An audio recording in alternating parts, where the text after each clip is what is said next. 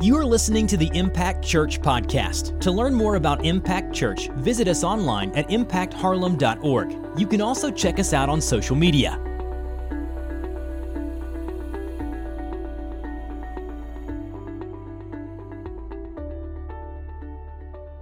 Before we jump in, man, I just want to say, first of all, I missed you guys last week.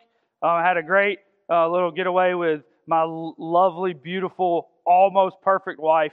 And, man, it was good to get away. But I'm grateful that, man, we have leadership here that just steps up. And, man, we just don't skip a beat. And this is why, because we focus on Jesus, not people, right? So it doesn't matter who's up here. As long as God has called them, it doesn't have to be me. It doesn't even have to be Andrew, right? It just has to be someone God has called. And we are blessed with a strong leadership team here. So I'm just grateful for Pastor Andrew for stepping in. Man, and he is he's a workaholic, right? So I don't know if you've ever been here on a Sunday where he wasn't on stage. So if he's not leading worship, it's because he's preaching, right? And, man, I'm trying to get him to take some breaks and just to breathe a little bit, but he just loves Jesus that much. He just wants to always just be working and working and working for him. But, man, there was a trickle effect last week. So if I'm gone, Andrew's preaching, and then someone else has to lead worship. And, man, God blessed us with Janine, and they've been here over a year now. And, man, we're just blessed. So what I want us to do is I want us to recognize the leadership that we have here. And if you'll just give them just a round of applause. And I know we don't applaud people, we applaud God. But, man, we are grateful for them, right? So I'm going to lead this clap. And I just want us to show our appreciation to the leadership here at Impact Church. And, man, in this series, we've been talking about, yes, marriage, but also we are speaking to the people who aren't yet married. We are speaking to the ones who are hoping to be married one day. We're speaking to the ones who are in a dating relationship, who may be in an engagement type relationship, or maybe the one who just isn't in a relationship at all. And they're just waiting, and they're just preparing themselves for whatever God has for them in the future. But we're also speaking to those of you who are married, and our prayer and our heart throughout this series is that the Spirit will work in a way where your marriage is strengthened. But not strengthened for earthly matters, but strengthened to be a God-honoring marriage. A marriage that really glorifies and honors God. A marriage that is healthy in terms of biblical healthiness. And in week 1, we looked at protecting and pursuing. We looked at protecting our priorities, where God is priority number 1 and spouse is priority number 2. And then we talked about pursuing our 2. We pursue our spouse. And me and Ashley had a conversation last night about pursuing, and she was like, yeah, we didn't do a whole lot of pursuing at all, ever, in our whole relationship. And I'm thinking, what are you talking about? Like, I pursued pretty heavily, I thought. So I'm realizing now, 12 years later, that, man, I did a horrible job at this pursuit thing. So, man, I'm learning how to do this with you, right? And last week, Pastor Andrew talked about communication and how there's just certain conversations that we need to have in our marriage. And this week, we're going to be looking at what it looks like to fight fair. To fight fair in our marriages. And some of you are sitting there and you're polishing your halo and you're like, yeah, we don't fight. Here's the deal, we fight, right? So we're not talking about, hey, what do you do if you fight? That's not what this is. This is, hey, when you do fight, this is how you should fight fair. Because we're going to fight. We're sinful people. No matter how amazing you think you are, you think your spouse is, you're sinful, and so are they. Amen? Man, the husbands were like, amen, amen. So the difference is, right, there's a difference between how unhealthy couples fight and how healthy couples fight. And that difference is paramount. The way that we fight matters. And if we're going to call ourselves followers of Jesus, and if we really want to have a marriage that honors Him, then we have to learn how to fight fair. We have to learn what the Bible says about arguments and conflict and how to deal with that. See, unhealthy couples, man, they fight with jabs and low blows and knife throwing and high heel throwing and whatever else you want to throw, right? That is not a healthy couple. See, healthy couples fight for resolution. Unhealthy couples fight for victory. Healthy couples fight for resolution. Unhealthy couples fight for victory. Now, this is really hard for us, especially me. I'm a competitive person, and I like to win. And man, I pass that down to a couple of my kids, at least one, and she loves to win, and she cries when she loses. I'm about the same way, right? I just don't like to lose. So when we start getting into these fights and this conflict arises, then man, my first human fleshly reaction is to win. I'm going to win this. I'm going to win this fight. I'm going to win this argument. First of all, because I am very intelligent. Secondly, I can wordsmith really well, so I could throw some words out here this way and this way. And what is that? That is throwing jabs and low blows at your spouse. That is uncalled for, and it's not the way that Jesus couples fight. So how do we fight? Before we get there, we're going to be in James chapter 1. I want to tell you the two main reasons that we see conflict in marriage. And number one is unmet expectations. There's unmet expectations. Now, I don't know what you expected coming into your marriage. I expected kind of like the way I was brought up, right? And that's usually how it goes. And I don't know if I've told you this before, but my mama cleaned my room until I moved out of the house. I'm not ashamed to admit that. She cleaned my room, and she did all the dishes. She cooked all the meals. I didn't really have chores. Man, you can say I was spoiled if you want to. I don't think that's what it is. I think she just loved me. But she did that. So when I got married, even if I really wasn't thinking it, the expectation for me was, hey, mama's going to clean the room. Mama's going to always cook the dinner. And that's just like, I ain't your mama.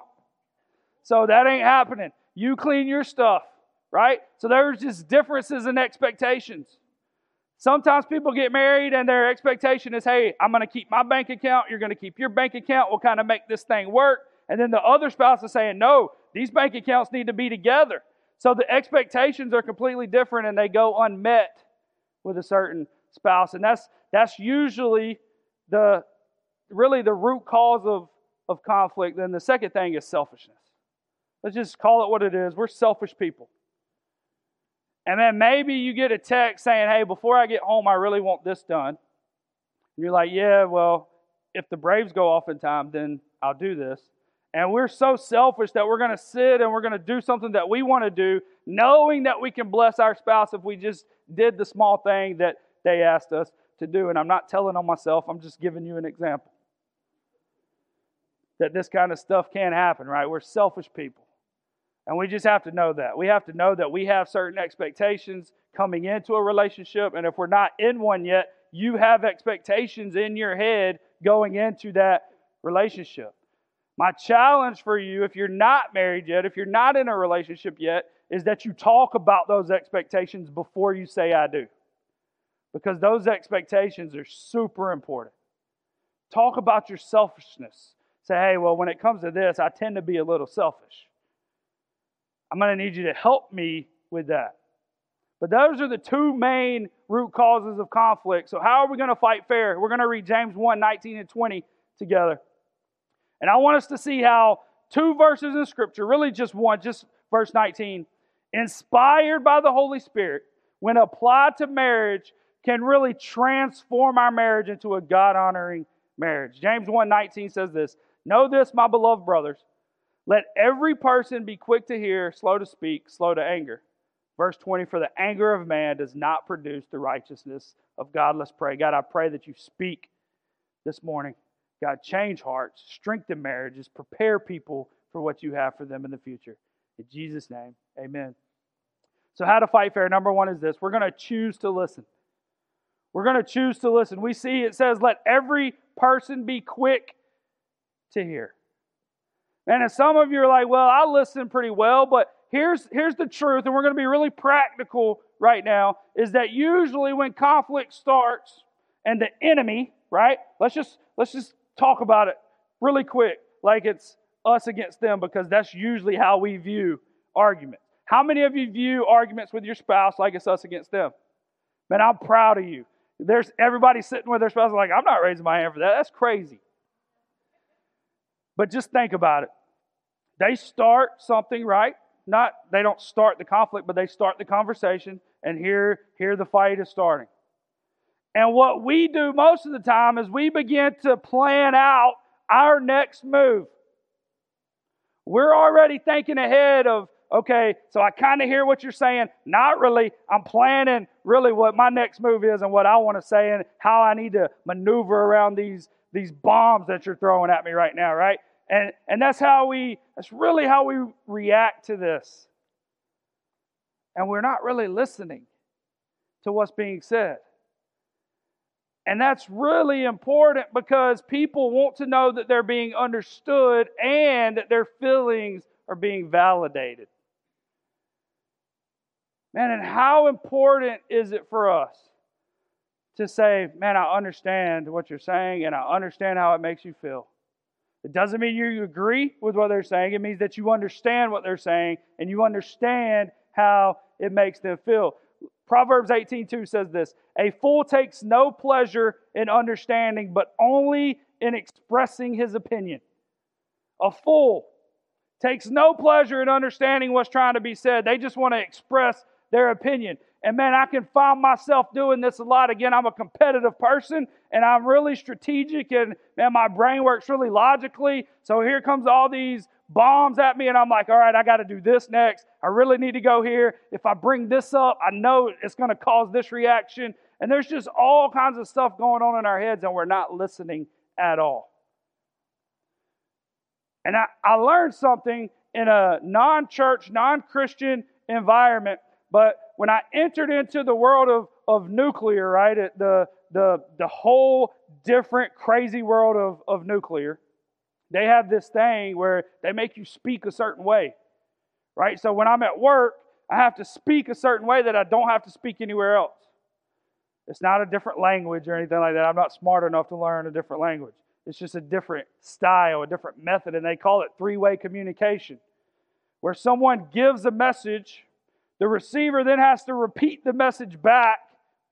And then the first person that sent the message says, yep, that's correct. Or nope, you kind of missed that. Let me tell you again. So this is what it would be like. It's like, hey, Dustin, I need you to do ABC.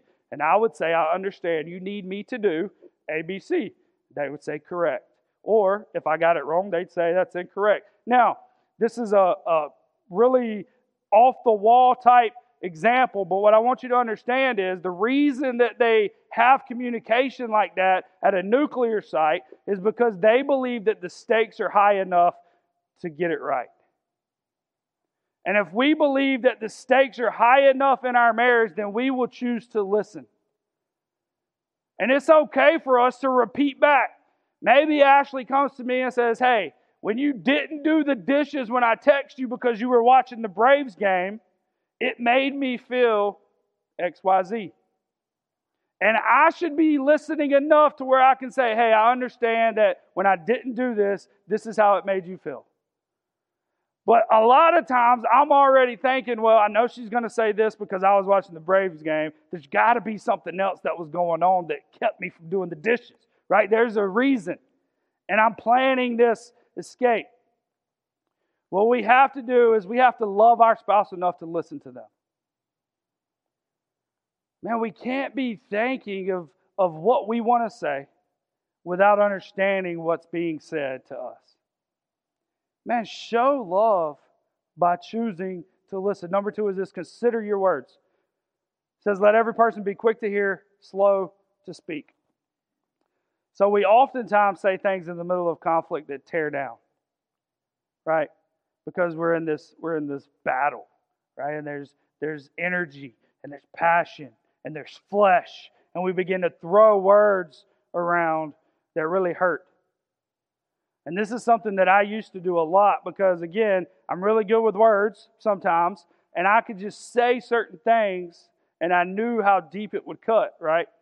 And I think that spouses a lot of times do that because they think if they could cut deep enough, then the problem will go away. And all it does is it adds on to the issue that's already being discussed in the first place. Now we have to consider the words that we use. Proverbs 21:23 says, whoever keeps his mouth and his tongue keeps himself out of trouble.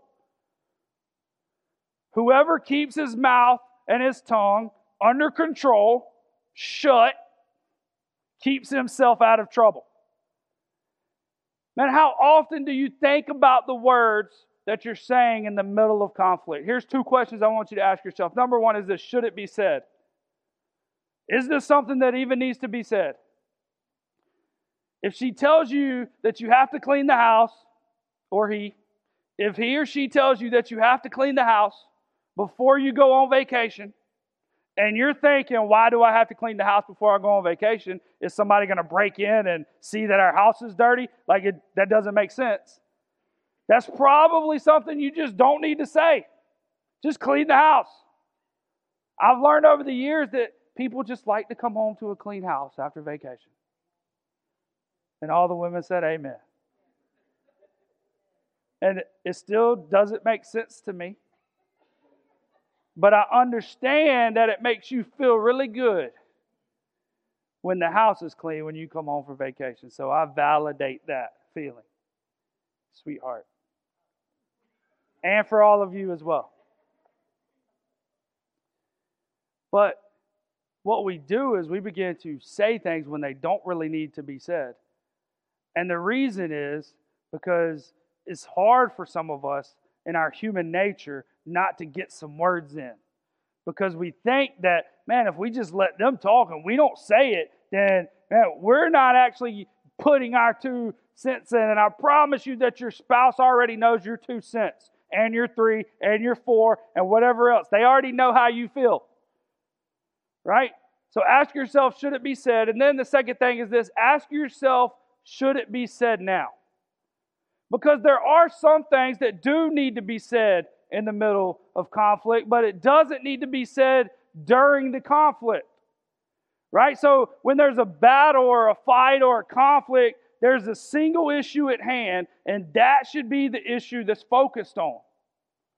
And what we do is we begin to say things that other issues that may need to be addressed, and then it starts piling on top, and we never address the issue that started the conflict in the first place. So sometimes we have to get to a place where we say, you know what, this does need to be said, it just doesn't need to be said right now.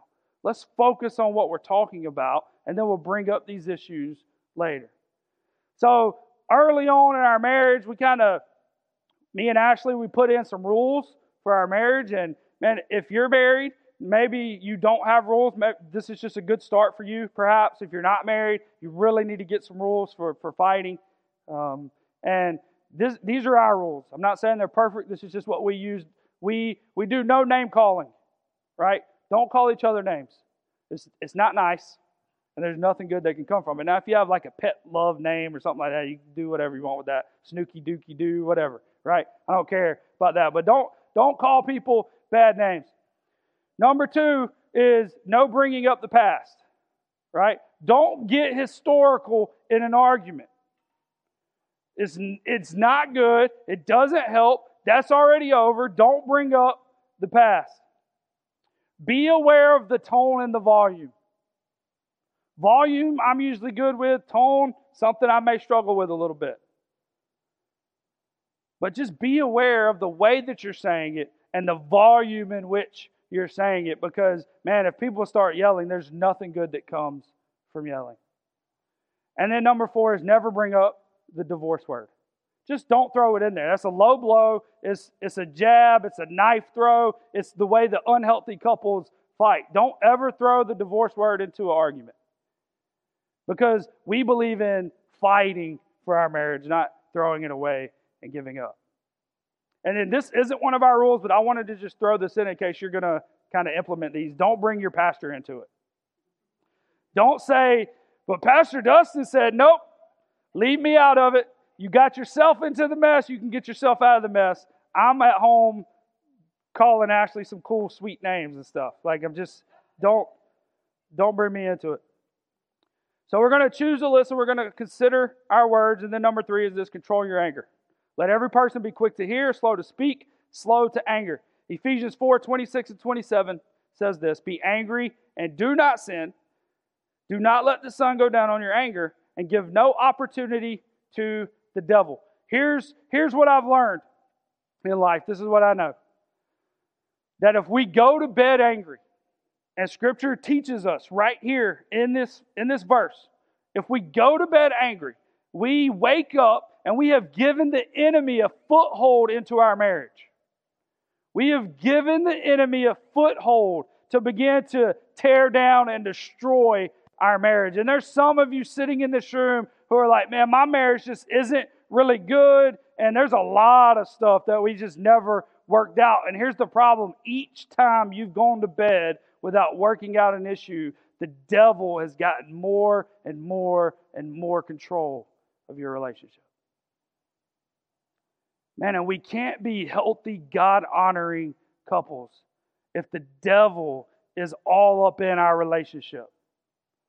It just doesn't work like that. Now, there may be some nights that you don't go to sleep. It may be an issue, and there's, like when you say I do, there's just this innate characteristic for couples that they know that the battlefield is the bed. So when you go to bed at night, man, you assume the fighting position, which is back to back, right? And you ain't touching. There's got to be space. You're facing this wall, you're facing this wall. And we got two different types of people. We have the silent type, and then we have the huffer, right? So Ashley's the silent type. She turns, she faces this way, I face this way, and she doesn't even want me to know she's breathing. Like, I can't even have the satisfaction of knowing that my wife is alive because she's battling in this moment. I am the huffer. So I'm going to lay there and I'm going to wait a few minutes and I'm going to turn over. Really, I'm a big guy anyway. I'm going to turn over. The bed's going to shake because she falls asleep like that. So I know I'm just going to give it a couple minutes. She's going to be asleep. And then boom, bomb on the bed and she's waking up. And then I'll wait a couple more minutes. And then I'm going to go to the bathroom, flip the light on without shutting the door so it lights up the whole room. And she's just laying there. And I just know she's fuming. And she's ready to fight. How many are you the silent type? Any silence in here? Okay. How many huffers? Be honest. That's what I'm talking about. Here's the truth. Scripture teaches us, do not let the sun go down. Don't go to sleep mad. Don't go to sleep with unresolved issues in your relationship. And the reason is the devil gets a foothold when you do that into your marriage, into your relationship, into your life. Man, sometimes we just got to let some things go. We just got to let it go. Let it go. Let it go. Let it go. I ain't singing it, but sometimes we just got to do it. Let it go. Sometimes it's just got to. And there's some things in life that it's just not worth it. If you think about some of the fights you've had with your spouse, I bet you can look back and say, man, what were we thinking? Like, that wasn't even important. And the thing is, we're sinful, selfish people, and we like stuff a certain way. Some of us like eggs scrambled. Some of us like them fried. Don't put cheese in my eggs when you scramble them. That's not how I grew up. That's an unmet expectation for me. I've had to learn she's putting cheese in the eggs. It don't matter. Like, it just doesn't matter. If you want cheese, get a slice of cheese and put it on your sandwich or whatever you want to do. Don't put them in my eggs. But I've learned to let that go. You just got to let things go. So this is how we're really going to fight fair. And I just want to give you some signs really quick that you aren't fighting fair. Because if you fall into these, and these are signs in your marriage and you're fighting, then it's time to begin to seek after God even more than you have been. And number one, the first thing is this, it is criticizing. Now, there's a difference between complaining and criticizing. Complaining is saying, hey, you didn't do the dishes and I don't like that. Criticizing is you never do the dishes and you never do anything, right? So there's a difference. And when we begin to criticize our spouse, we begin to put this big blanket over them that tells them who they are that we don't like. And then criticism turns into contempt. And then we begin to be disgusted with our spouse. We begin the eye roll phase with our spouse. Not an eye roll because you say something dumb, husband. Just the eye roll that is like, I'm just done with them I'm disgusted. I don't even like them. And I don't know if you've ever met a couple, and maybe you are that couple where you just don't like your husband, you don't like your wife. And that's a sign that you need to begin to seek after God, that your priorities are probably out of line, that you haven't been pursuing, that communication hasn't been there, and the fighting definitely isn't fair. And then contempt turns to defensiveness. Everything is always the other person's fault. Man.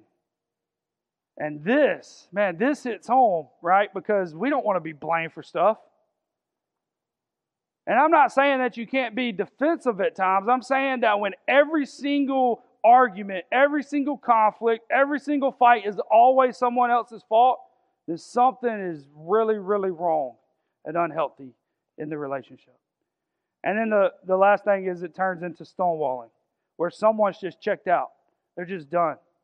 There's no more fighting because they don't care enough to fight. And studies show that 85% of the time this is the man, this is the husband. The husband just checks out and he's done. So we're going to close really quickly. I want us to make some commitments today. Some commitments of how we're going to fight fair. Obviously, we're going to listen, right? We're going to consider our words. We're going to control our anger. But I want to give you just some commitments that you can make personally this morning. Number one is this: I will respond instead of react. I will respond instead of react. Romans 12:21 says, do not be overcome by evil, but overcome evil with good. See, what happens is we begin to fight, and then our reaction is to do something in our human nature most of the time. But if we can truly listen and we can understand how someone's feeling, then it's a lot easier for us to respond in the Spirit and allow the Spirit to lead us into a response. Number two is this: I will focus on the good instead of the bad. Philippians 4:8 says, finally, brothers, whatever is true, whatever is honorable, whatever is just, whatever is pure, whatever is lovely, whatever is commendable, if there is any excellence, if there is anything worthy of praise, think about these things. Focus on the good parts of your marriage. Focus on the good parts of your relationship. There's going to be some parts that aren't so good. Don't focus on the bad. Man, you can work through those fairly. You can fight fairly about those things, but focus on the good. Because there's so much good in your relationship. Man, God has ordained the marriage relationship. He's created it. And because He created it, it's good because of Him. So man, if we're seeking after Him, if He's our number one, and we're pursuing our spouse as our number two, and we keep those priorities in the right order, man, God is going to be honored, and He's going to bless your marriage in ways that you may have never even thought possible. And the third thing is this: I will talk instead of walk. And I will talk instead of walk. Ephesians 4:26 and 27 again says, be angry and do not sin. Do not let the sun go down on your anger. Listen, some people think getting angry is a sin. This verse says, be angry and do not sin. It's what we do with the anger. We see in James, right, 1:20, says, for the anger of man does not produce the righteousness of God. There's a such thing as righteous anger. But if we get mad in our flesh, and then we react in that, man, that's going to lead to all kinds of sin and destruction, and we're going to tear people down. But when we respond in the Spirit, we allow the Spirit to do work with our anger so that He gets the honor and the glory for that. Don't walk away and say, I'm done. I'm not even having this conversation. Commit to talk.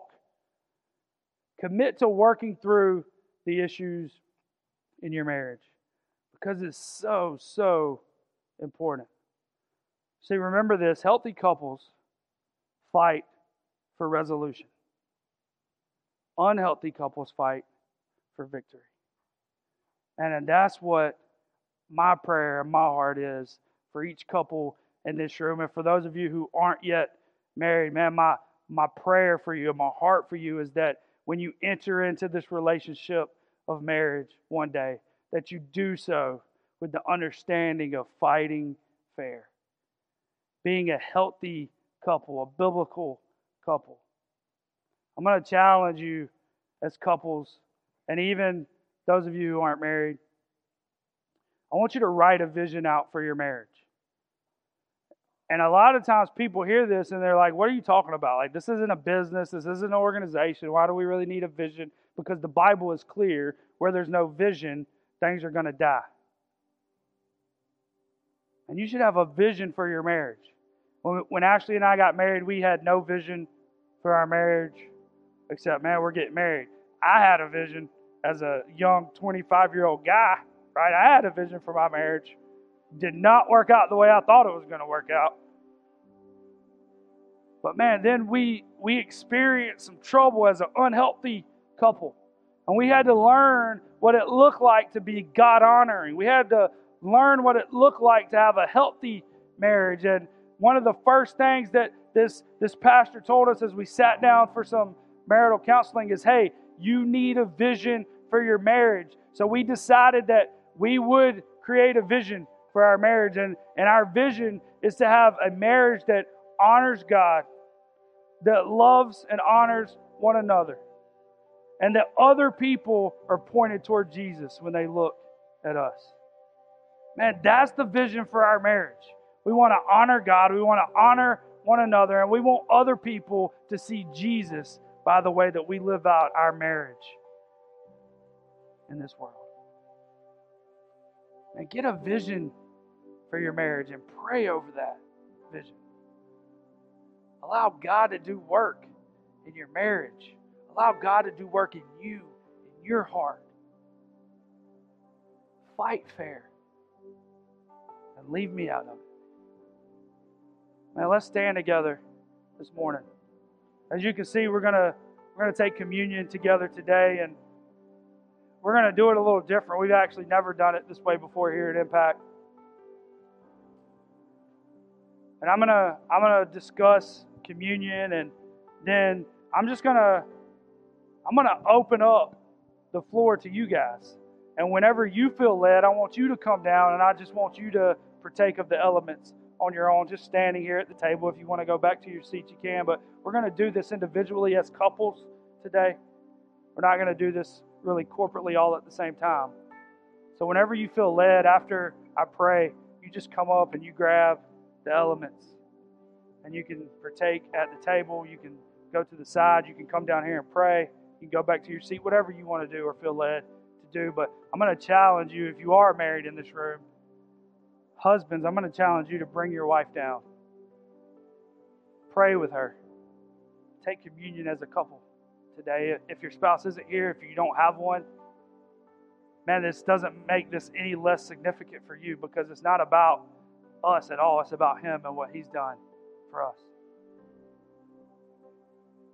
Matthew 26 through 28 says this: Now as they were eating, Jesus took the bread, and after blessing it, He broke it, He gave it to the disciples, and said, "Take, eat, this is my body." And He took a cup, and when He had given thanks, He gave it to them, saying, "Drink of it, all of you, for this is my blood of the covenant, which is poured out for many for the forgiveness of sins." We take the bread, we remember the body of Christ. We remember the stripes that He took on our behalf as He suffered under the lashes of soldiers. We remember His betrayal, the crucifixion. We remember His death. See, there's nothing supernatural about the bread itself, but it's a strong spiritual reminder of who our Savior is and what He did for us. And the cup, we often sing that there's power in the blood, that nothing can wash away our sins but the blood of Jesus. And what a powerful reminder that is. And as we drink of this cup, we recall that aside from the blood of Christ, we have no hope, no peace, and no salvation. It is through His blood that we are truly made free. We are truly made whole. And our chains are forever broken. And we're not supposed to take communion if we have bitterness or an unforgiving spirit. So what I'm going to do is I'm going to give you a chance on your own to pray and ask God to search your heart. And if there's any unforgiveness or bitterness that you're dealing with, that He will show you that. And that you will lay that down at His feet. And that communion, the Lord's Supper, this is for the believer. It's for the Christ follower. And if you haven't made that decision to follow Jesus yet, man, I would love to have a conversation with you up here where you say, man, today's the day that I want to begin to follow Jesus. Thank you for joining us at the Impact Church Podcast. For this and other messages, visit us online at impactharlem.org. In the meantime, you can subscribe to this podcast, rate and review it on iTunes, and share it with your friends on social media. Once again, thanks for joining us at the Impact Church Podcast.